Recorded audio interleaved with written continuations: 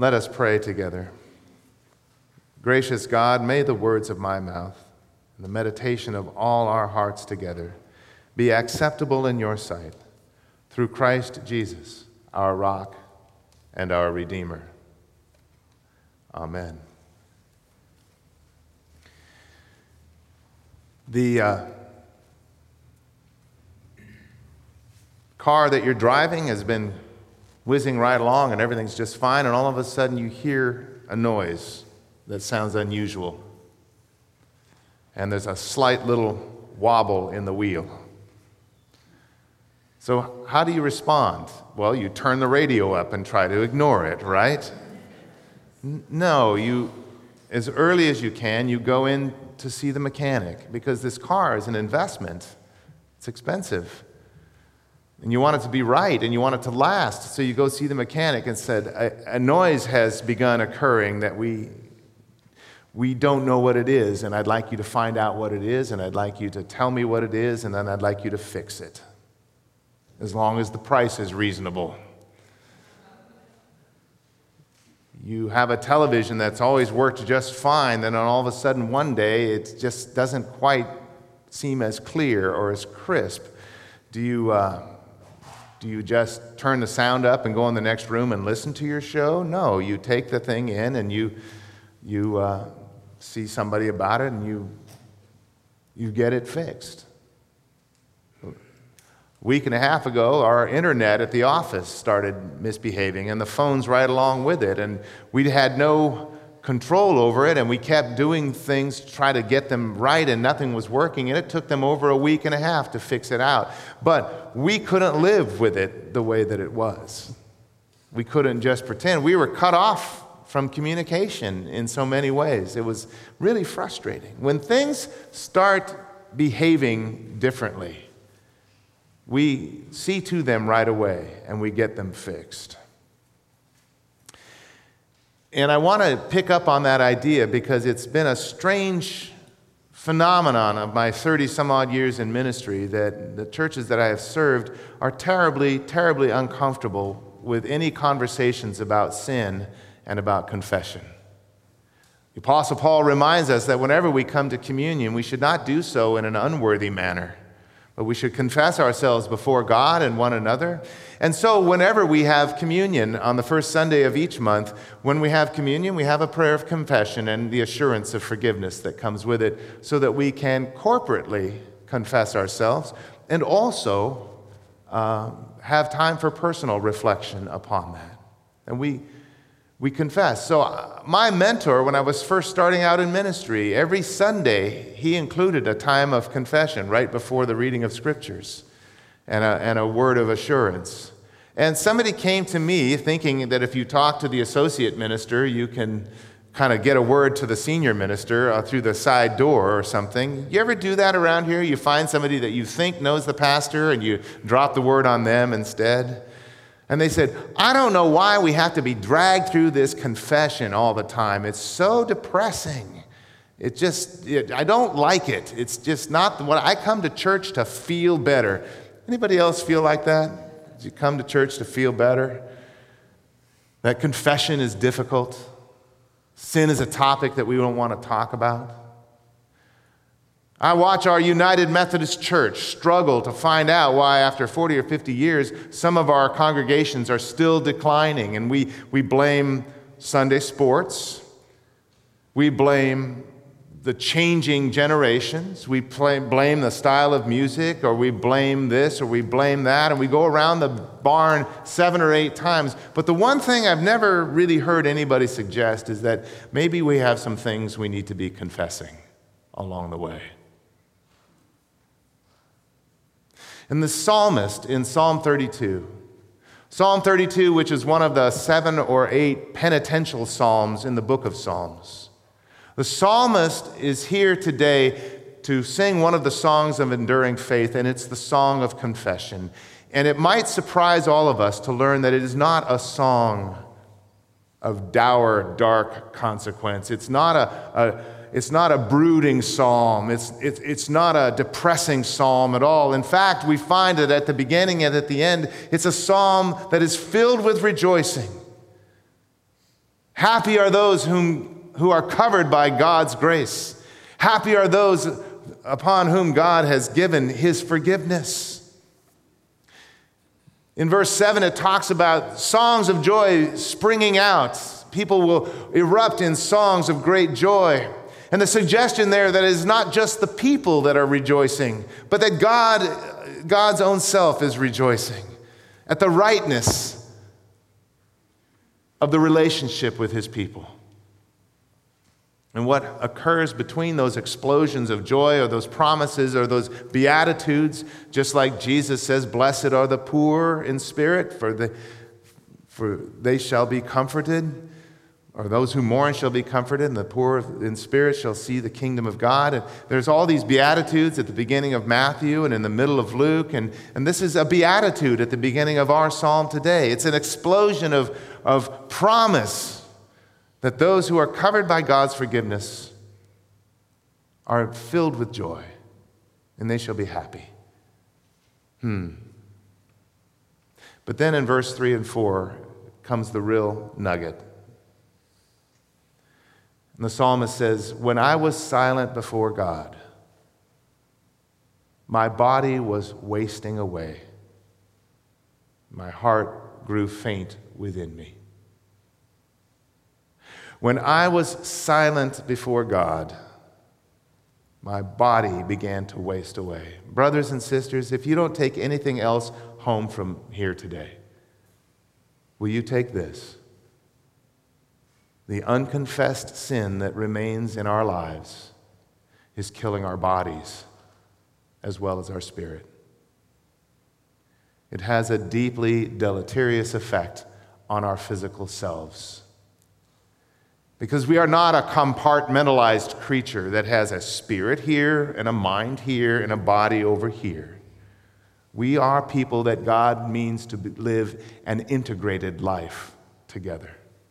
Fully integrated, so that the body and the spirit talk with each other all the time, so that the soul within us has a peaceful and a tranquil place to reside, covered with the grace and the love of God. Unconfessed sin can kill you. It can just kill you. And I'm not just talking about the stuff that you read about in the tabloids at the grocery store. I'm talking about the really deep stuff. The stuff that emerges in our life as a kind of pride that says, "I have no need of God. I don't need God." The kind of pride that will begin to excuse itself, to exonerate itself by finding fault in everyone else around. The kind of pride that sooner or later begins to think, well, God hasn't been blessing me for a long, long time. The sin in my life has kept me from enjoying the blessing of God. I don't see the blessing of God, and so I begin to take matters into my own self. If God isn't going to show up for me, I'm going to just go out and find the blessings that I want all on my own, which only moves me further away from God. Are you with me on this? And down comes the spiral, down and down and down. And we start keeping secrets, telling fibs, hiding our true selves from everyone around us. Can I tell you a secret? That anyone with the Holy Spirit's discernment, anyone with the Holy Spirit's discernment can see right through our pretenses. Spiritually speaking, we are all as transparent as sugar glass, and just about as fragile sometimes. But the church that I have known is the church that gives each other a pass on this. Listen, I'm not going to confront you on your stuff if you won't confront me on my stuff. Let's just leave that stuff private, and we won't talk to each other, and we'll leave each other alone, and I'm not going to mess with you, and you don't mess with me. And how in the world can anyone call this fellowship in the Holy Spirit? How in the world can anyone call this love? To allow ourselves to live in heartsick misery for the things that we have not got off our chest yet. I first experienced this as a small child. I wanted to keep up with the other kids in the class, and I came across a teacher in 4th grade who gave us kind of a lot of leash on the honor system. There were worksheets we had to do, and as long as you did them, you were fine. And I pulled one out, and I got about half of it done, and recess was there, and I wanted to go play with the kids at recess. So I stuffed it in my desk drawer, and I thought, I'll get to it later. I didn't get to it later. But I went up to the board where we checked off the work that we had accomplished, and I checked it off. Done. The same thing happened again and again and again, and before I knew it, I was 2 or 3 weeks behind.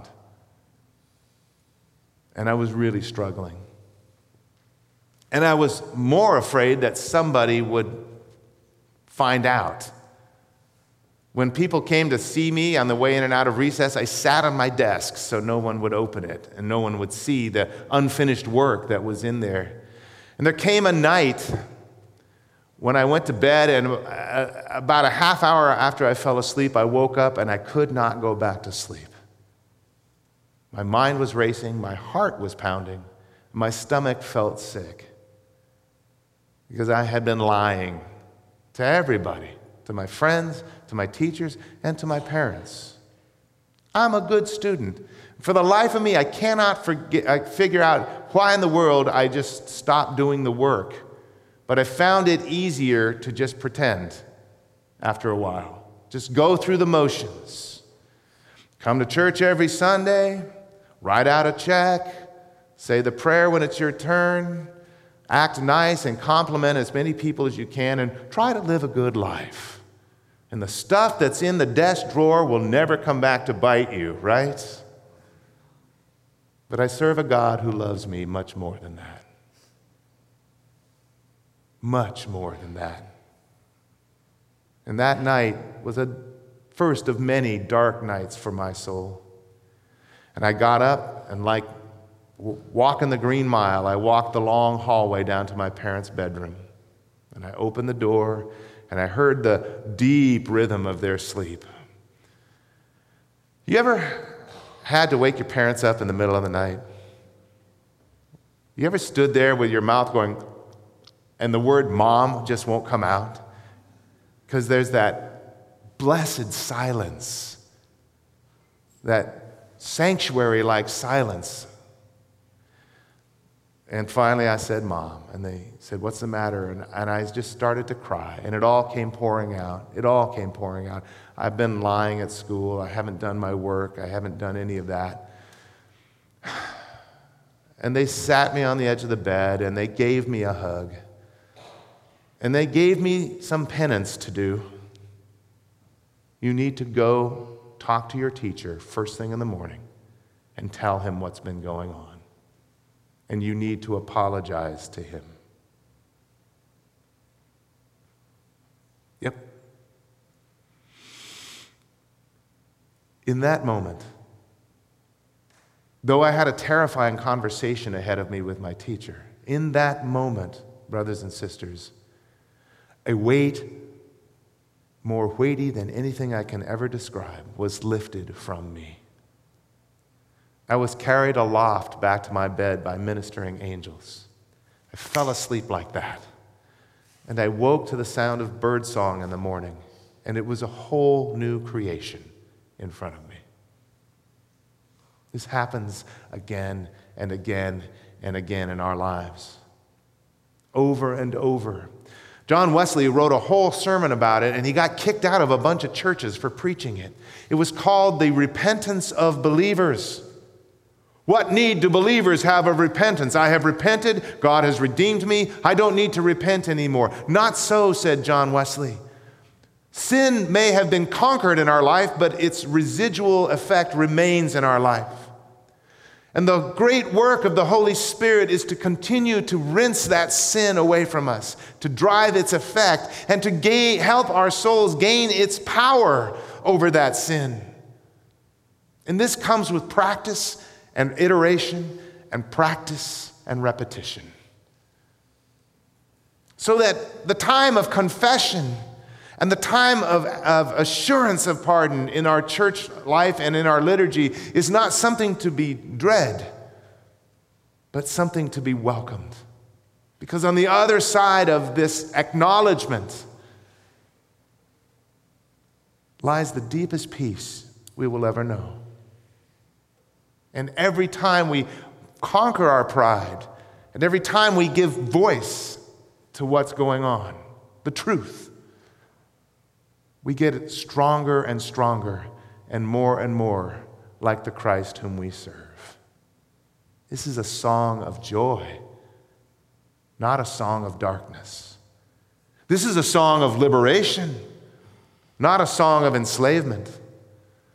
This is a song where the chains finally fall off, and we are free to stand as tall and as bright as we want and to skip like calves across an open meadow.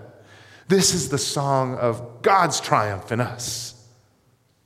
And it's a psalm that again and again and again affirms the goodness of God, the steadfast love, and the faithfulness of the Lord.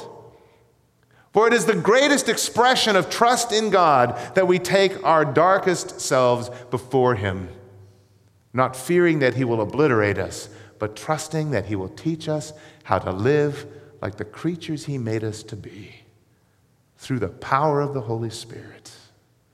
Are you with me on this? The Song of Confession. The Song of Confession is my favorite because it's where I remember that I don't have to be God anymore. That I can just be one of God's sons or daughters, as the case may be. It feels good. Because I've been worried so much about getting the world right for God. I want to march to Washington and tell them how to do it. I want to talk to the coach of the Rams and tell him how to do it. I want to go to UCLA and fix everything over there. I want to go to the banks and tell them how to do it. I want to go to all the people who are still living on the streets and show them how it should be, and talk to city council, and I want to go everywhere, and I want to tell everybody this is how it should be, but the thing that feels best at the end of the day is to stop blaming all of them and to get it out. That thing that is making me physically sick, to have done with it. The Song of Confession is God's great gift to us. Because of Jesus and His work on the cross, we are already forgiven. But God cannot fully cleanse what we will not acknowledge before Him. And so we confess. And confession and assurance and the penance that comes with it. This is the only system of justice in the entire world that is designed to end in our forgiveness, if we will just confess. Every author that you will read, every friend that you can talk to, can tell you about a time when they finally let go of what they were holding secret, and it set them free. Isn't it our turn to be free now? Isn't it our turn to put our trust fully in the Lord? To believe with our actual selves that God's steadfast love endures forever. Sing the Song of Confession with me.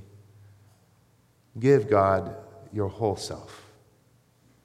Make your confession and feel the release of being truly at peace with the Lord.